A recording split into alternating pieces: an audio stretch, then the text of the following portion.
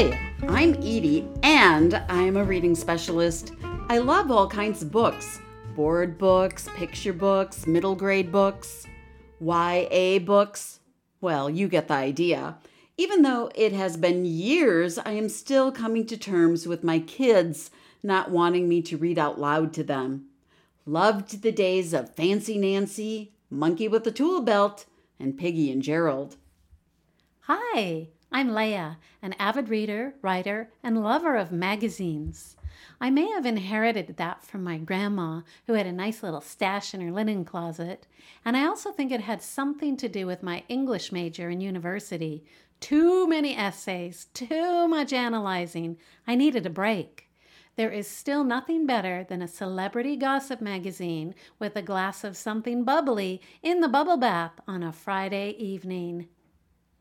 We're the two Chit-Chat Chicks. Like always, we'll be sharing chit-chat tips and tricks. An app and a podcast. And we will gather around the campfire to chat about burning topics. Our favorite YA books. And, of course, we'll have our Chit-Chat Challenge of the Week.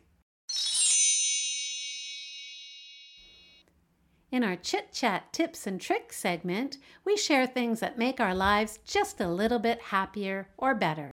Leah, my tip this week is yet another excellent podcast. Today I'm recommending the podcast, What Should I Read Next? The host is Anne Bogle. Every week, Anne talks to a bookish guest about their reading life. After chatting books for a while, Anne makes 3 book recommendations that she thinks the guest will enjoy reading. Anne's blog is also excellent, and I have gotten so many ideas of what to read next from her. Her blog is called Modern Mrs. Darcy. I hope you check out both her podcast and her blog for some bookish inspiration. That sounds fabulous, Edie. It is. Well, I have an app called Flipster, which I was able to sign into with my Seattle Public Library card. This means not only can I sign out books online and read them on my Kindle app, I can also read a wide assortment of magazines on my iPad. It's like Christmas for me every time I sign out the most recent Oprah or InStyle magazine, and the weekly People and Us downloads keep me up on the latest celebrity gossip. I get the New Yorker, Newsweek, Martha Stewart, and lots of home and garden magazines. I'll tell you, Edie, it is the best, and it's free. Since I started using this app, I have saved myself a bucket load on magazine purchases and have passed countless happy hours leafing or scrolling through magazines. It's the best, and I think most public libraries offer the Flipster app or something similar. So check it out. Absolutely. But wait, do I hear a campfire? Do I hear a campfire tune? Fire's burning, draw nearer, draw nearer. It's time for Campfire Chat. Today, we are going to be discussing YA, or young adult fiction, that has moved us, either recently or in the past. Since most of our audience are not teenagers, you might wonder why we are having this discussion. Right? Well, part of it is because we both teach tweens or young teens, so we are tuned into these kinds of books, and we believe these books all transcend age. They are suitable for a younger audience, but they have touched us and brought us back to a lovelier time. Oh, we are also both superb read-alouders, so we thought we might mesmerize you with passages from our favorite YA books. Yes.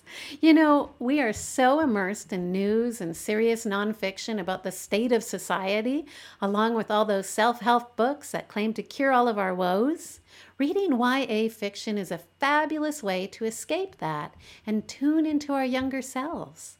Remember how we love to do that? I sure do. Just think back to a simpler time when you'd curl up in your tree fort or snuggle in your bed and just pass the hours away with voracious reading. You wouldn't stop until your mom called you for dinner or your eyes couldn't stay open a second longer. Leah, what book are you going to start us off with today?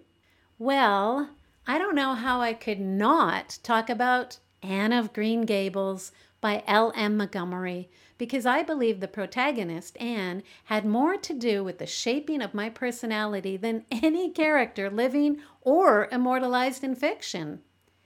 When I first read Anne of Green Gables and the subsequent books in the trilogy and beyond, I was probably 9 or 10 years old.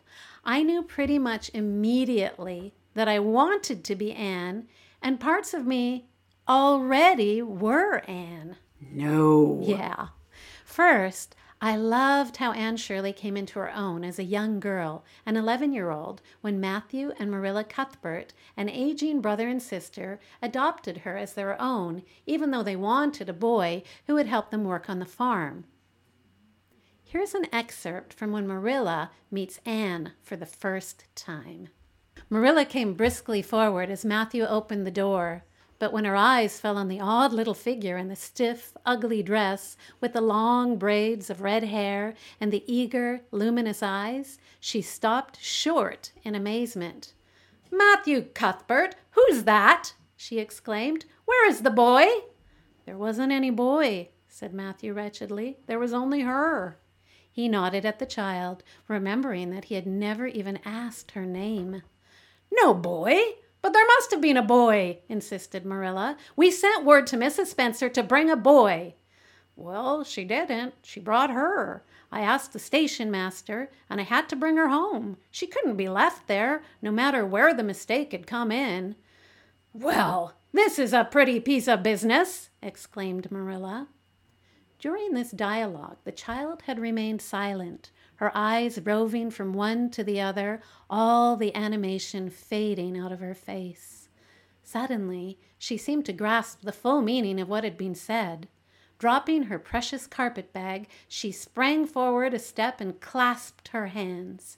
"You don't want me," she cried. "You don't want me because I'm not a boy. I might have expected it. Nobody ever did want me. I might have known it was all too beautiful to last. I might have known nobody really did want me. Oh, what shall I do? I'm going to burst into tears." Burst into tears she did, sitting down on a chair by the table, flinging her arms out upon it, and burying her face in them. She proceeded to cry stormily. Marilla and Matthew looked at each other deprecatingly across the stove. Neither of them knew what to say or do. Finally, Marilla stepped lamely into the breach. Well, well, there's no need to cry so about it." "Yes, there is a need." The child raised her head quickly, revealing a tear-stained face and trembling lips. "You would cry, too, if you were an orphan and had come to a place you thought was going to be home and found that they didn't want you because you weren't a boy. Oh, this is the most tragical thing that has ever happened to me." Something like a reluctant smile, rather rusty from long disuse, mellowed Marilla's grim expression. "Well, don't cry any more. We're not going to turn you out of doors tonight. You'll have to stay here until we investigate this affair. What's your name?" The child hesitated for a moment. "Will you please call me Cordelia?" she said eagerly. "Call you Cordelia? Is that your name?" "No, it's not exactly my name, but I would love to be called Cordelia. It's such a perfectly elegant name."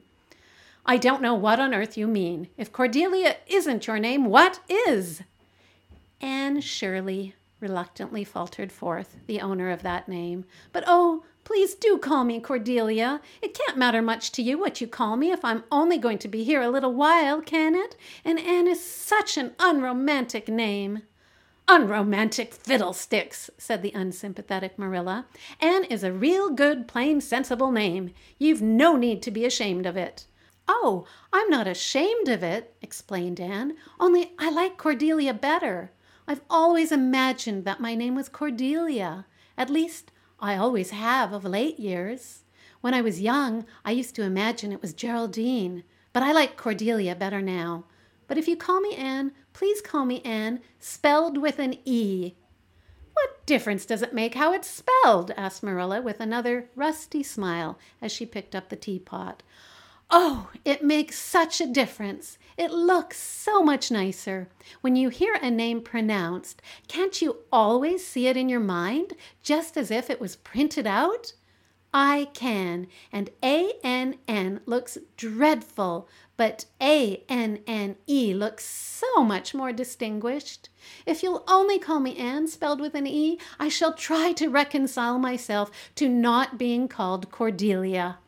Oh, excellent, excellent reading, Leah. I think LeVar Burton should worry about his job. He's the guy who has the Read Aloud podcast, right? Yes, What's it from called? Reading Rainbow. Oh my gosh. Okay. I think his podcast is called LeVar Burton Reads. Okay. Well, Yeah. back to Anne. Yes, but back to Anne. Let me tell you, this book has everything you could want. Friendship, imagination, righteous indignation, vanity, love of words. Oh. And many of you will have already read these books, I know that. But I highly recommend a reread. What's not to love about curling up with some cherry or raspberry cordial and eating some green apples while delighting yourself in the antics of Anne? She'll steal your heart all over again and make you embrace adventure and mischief. There is just no question that she is my favorite literary character of all time, and I am certain I am not alone. No, you're not, Leah. A couple of summers ago, I had a Summer of Anne, Anne with an E, when I reread all the Anne books. My mom reread them too. It was so enjoyable to spend time with the gang on Prince Edward Island again. Oh, what could be more delightful than that? I think I'm ready for another trip to Prince Edward Island. Well, it is no secret that my favorite series is the Little House series by Laura Ingalls Wilder. My mom started off reading the series to me. One day, when I was in second grade, I was waiting for my mom to finish cleaning the kitchen. She was taking forever, so I picked up the book, Little House on the Prairie, and realized I could actually read it. As a disclaimer about my reading skills, in my day, you weren't expected to leave kindergarten being a proficient reader, and I don't even think you had to read in first grade. So it really wasn't too uncommon for second graders to not be aware that they could read. Right? Back me up on this, Leah. Yeah, it's true. It can come as a complete surprise. Anyway, all of that is neither here nor there. I love Laura because she was able to overcome incredible obstacles. I also loved that Laura wasn't a goody-good. She was often jealous of her golden sister Mary, and she would be sassy if she felt someone was being treated unjustly. Like Anne, right? Exactly. Remember when Carrie was accidentally rocking her desk while at school? No. Eliza Wilder, Almanzo's horrid older sister, was the teacher. Oh, yeah. Anyway, Miss Wilder made Carrie rock the desk as a punishment, even though it was too much for peaked Carrie. Listen to how Laura saves the day. Surely, she thought, Carrie will be excused soon. Carrie was white. She was doing her best to keep the seat rocking, but it was too heavy. Its movement grew less and less. At last, with all her strength, Carrie could hardly move it at all. "Faster, Carrie, faster," Miss Wilder said. "You wanted to rock the seat, now do it." Laura was on her feet. Her fury took possession of her. She did not try to resist it. She gave way completely. "Miss Wilder," she cried, "if you want that seat rocked faster, I'll rock it for you." Miss Wilder pounced on that gladly. "You may do just that. You needn't take your book, just rock that seat." Laura hurried down the aisle. She whispered to Carrie, "Sit still and rest." She braced her feet solidly on the floor, and she rocked. Not for nothing had Pa always said that she was as strong as a little French horse. Thump went the back legs on the floor. Thump, the front legs came down. All the bolts came quite loose, and thump, thump, thump, thump. The seat went in rhythm, while gladly Laura rocked, and Carrie simply sat resting. Oh, my. I'm going to leave you there. Cliffhanger. But I also love the cozy, nurturing space Little House books open for me. Reading about fiddle tunes, wide open spaces, and fried potatoes always makes me feel secure. Let me read about the fine turkey dinner the Ingalls shared with the Boasts. after surviving the long winter. The potatoes turned out white and fluffy, though not with the flavor that plenty of hot milk and butter would have given them. When all the chairs were drawn up to the well-filled table, Ma looked at Pa, and every head bowed. "Lord, we thank thee for all thy bounty." That was all Pa said, but it seemed to say everything.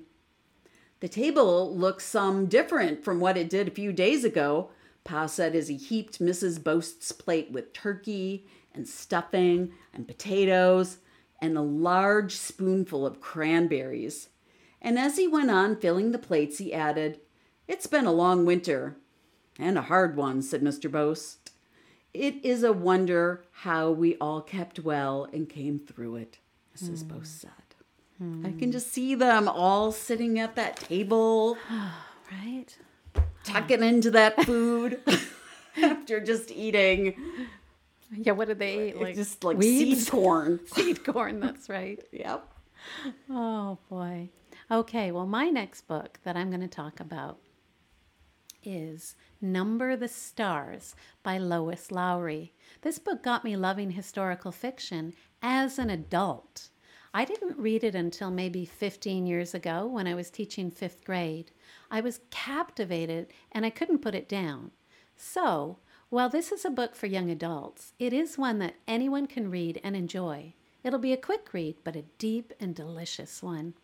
I didn't read it until I was an adult also, and was so moved by it that I immediately reread it. Oh, I totally get that. So Number the Stars takes place in Denmark during World War II. The main characters are two best friends, Anne Marie Johansen and Ellen Rosen.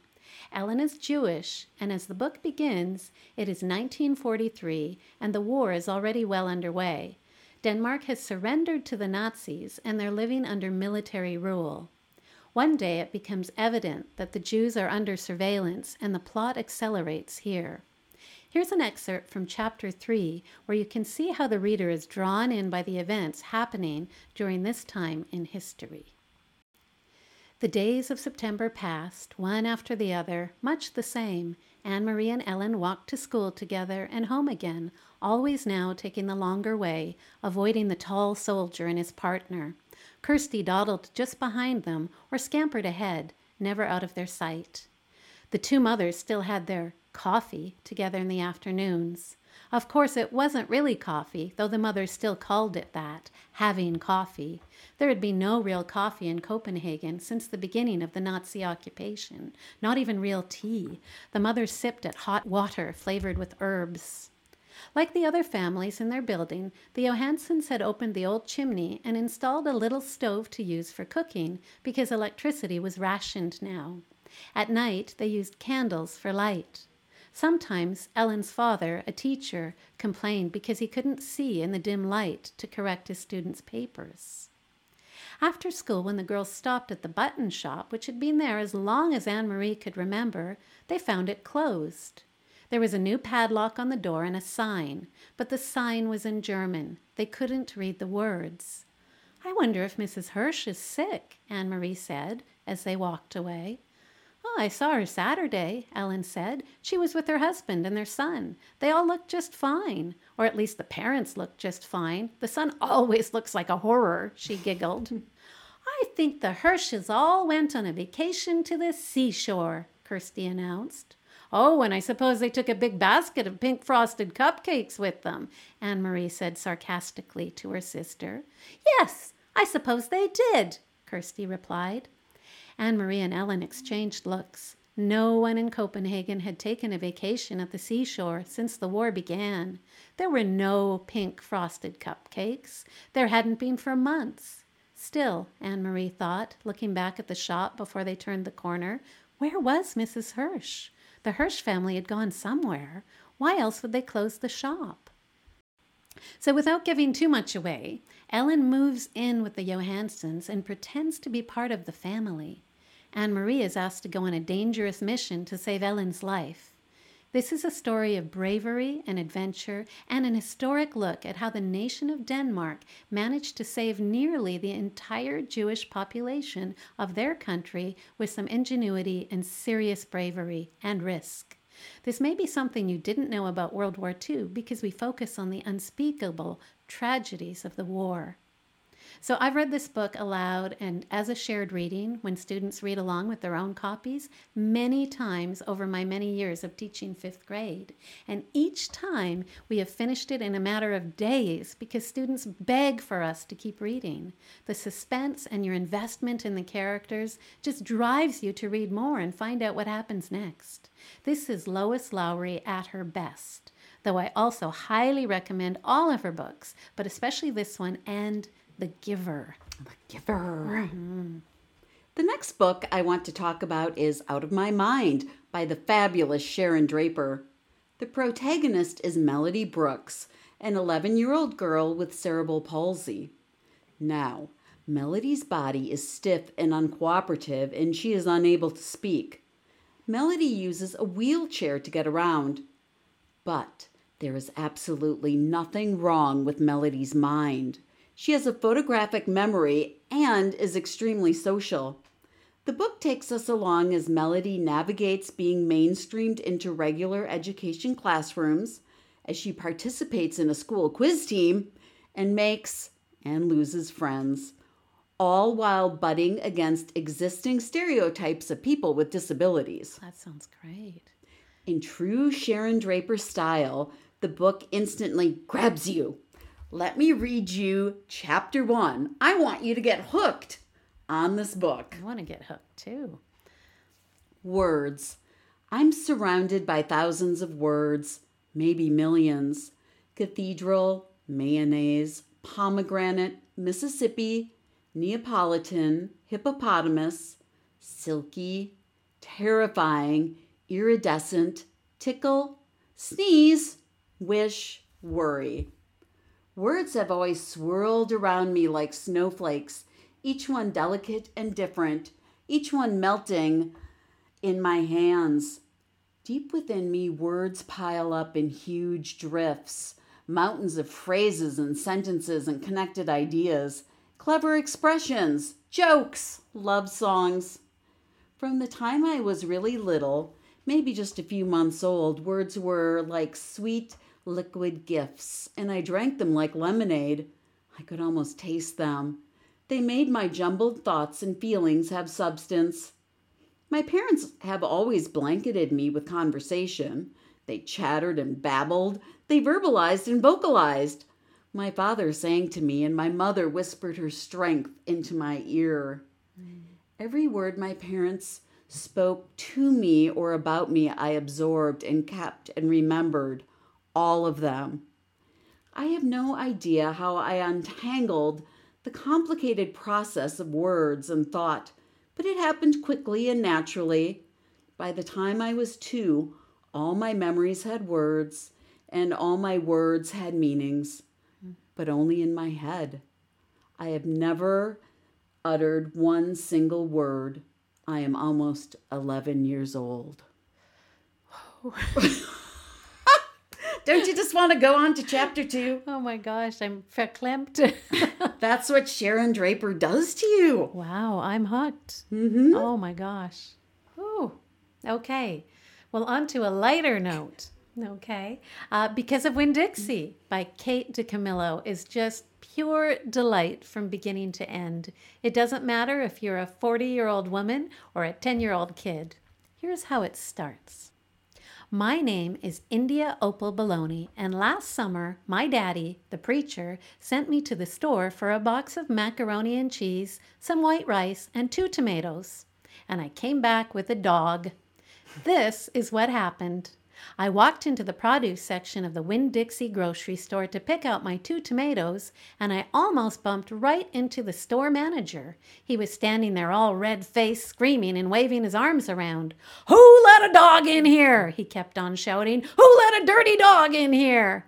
At first, I didn't see a dog. There were just a lot of vegetables rolling around on the floor, tomatoes and onions and green peppers, and there was what seemed like a whole army of Winn-Dixie employees running around waving their arms just the same way the store manager was waving his. And then the dog came running around the corner. He was a big dog and ugly, and he looked like he was having a real good time. His tongue was hanging out and he was wagging his tail. He skidded to a stop and smiled right at me. I had never before in my life seen a dog smile, but that is what he did. He pulled back his lips and showed me all his teeth. Then he wagged his tail so hard that he knocked some oranges off a display, and they went rolling everywhere, mixing in with the tomatoes and onions and green peppers. The manager screamed, "Somebody grab that dog!" The dog went running over to the manager, wagging his tail and smiling. He stood up on his hind legs. You could tell that all he wanted to do was get face to face with the manager and thank him for the good time he was having in the produce department. But somehow he ended up knocking the manager over, and the manager must have been having a bad day because lying there on the floor right in front of everybody, he started to cry. The dog leaned over real concerned and licked his face. "Please," said the manager, "somebody call the pound." "Wait a minute," I hollered. "That's my dog. Don't call the pound." All the Winn-Dixie employees turned around and looked at me. I knew I had done something big and maybe stupid, but I couldn't help it. I couldn't let that dog go to the pound. "Here, boy," I said. The dog stopped licking the manager's face and put his ears up in the air and looked at me like he was trying to remember where he knew me from. "Here, boy," I said again, and then I figured that the dog was probably just like everybody else in the world, that he would want to get called by a name, only I didn't know what his name was, so I just said the first thing that came into my head. I said, "Here, Winn-Dixie," and that dog came trotting over to me like he had been doing it his whole life. The manager sat up and gave me a hard stare like maybe I was making fun of him. "It's his name," I said. "Honest." The manager said, "Don't you know not to bring a dog into the grocery store?" "Yes, sir," I told him. "He got in by mistake. I'm sorry. It won't happen again." How do you like that? Well, it revs up from there with India Opal Baloney, learning the value of friendship, dealing with the loss of her mother, bonding with her rather reclusive father, and of course realizing how deep the love between animals and humans can be. As a side note, when I was teaching grade 6 ESL at St. Paul Public Schools, I read this with a group of students on the recommendation of my friend Teresa, who actually called me from Maryland to tell me I had to read this fabulous new book she had just discovered. It hadn't yet hit the big time. Well, read it I did on my own and then with my students. Now, this was back in the day when phone books were still a thing, these big fat ones, and I actually looked up Kate DiCamillo's phone number. It was in there, so I gave her a call to see if she could come chit-chat with my students at school. You did not. I did. She actually picked up, and we had the loveliest conversation. We must have chit-chatted for about half an hour. I adored her. I felt like she could become a good friend. Regrettably, she couldn't make it, and she shot to stardom a few months later. I'm sure she has an unlisted phone number now. Yeah. Hearing that story makes me want to reread each and every Kate DiCamillo book. I loved her recent trilogy about 3 friends, Beverly, Louisiana, and Raimi. Ah. Well, I know we have a lot of avid readers over at the Coop, and I'm looking forward to more YA recommendations. I didn't have time for my 3rd YA recommendation because I took so much time. But mine would definitely be A Long Walk to Water by Linda Sue Park, or maybe The War That Saved My Life by Kimberly Brubaker Bradley. It's time for the Chit Chat Challenge. Your challenge this week is to share your favorite YA fiction. We'll gather up an autumn reading list for our chicks and roosters.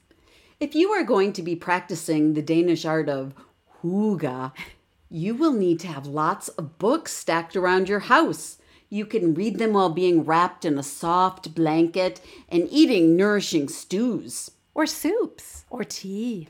All of that is very hygge.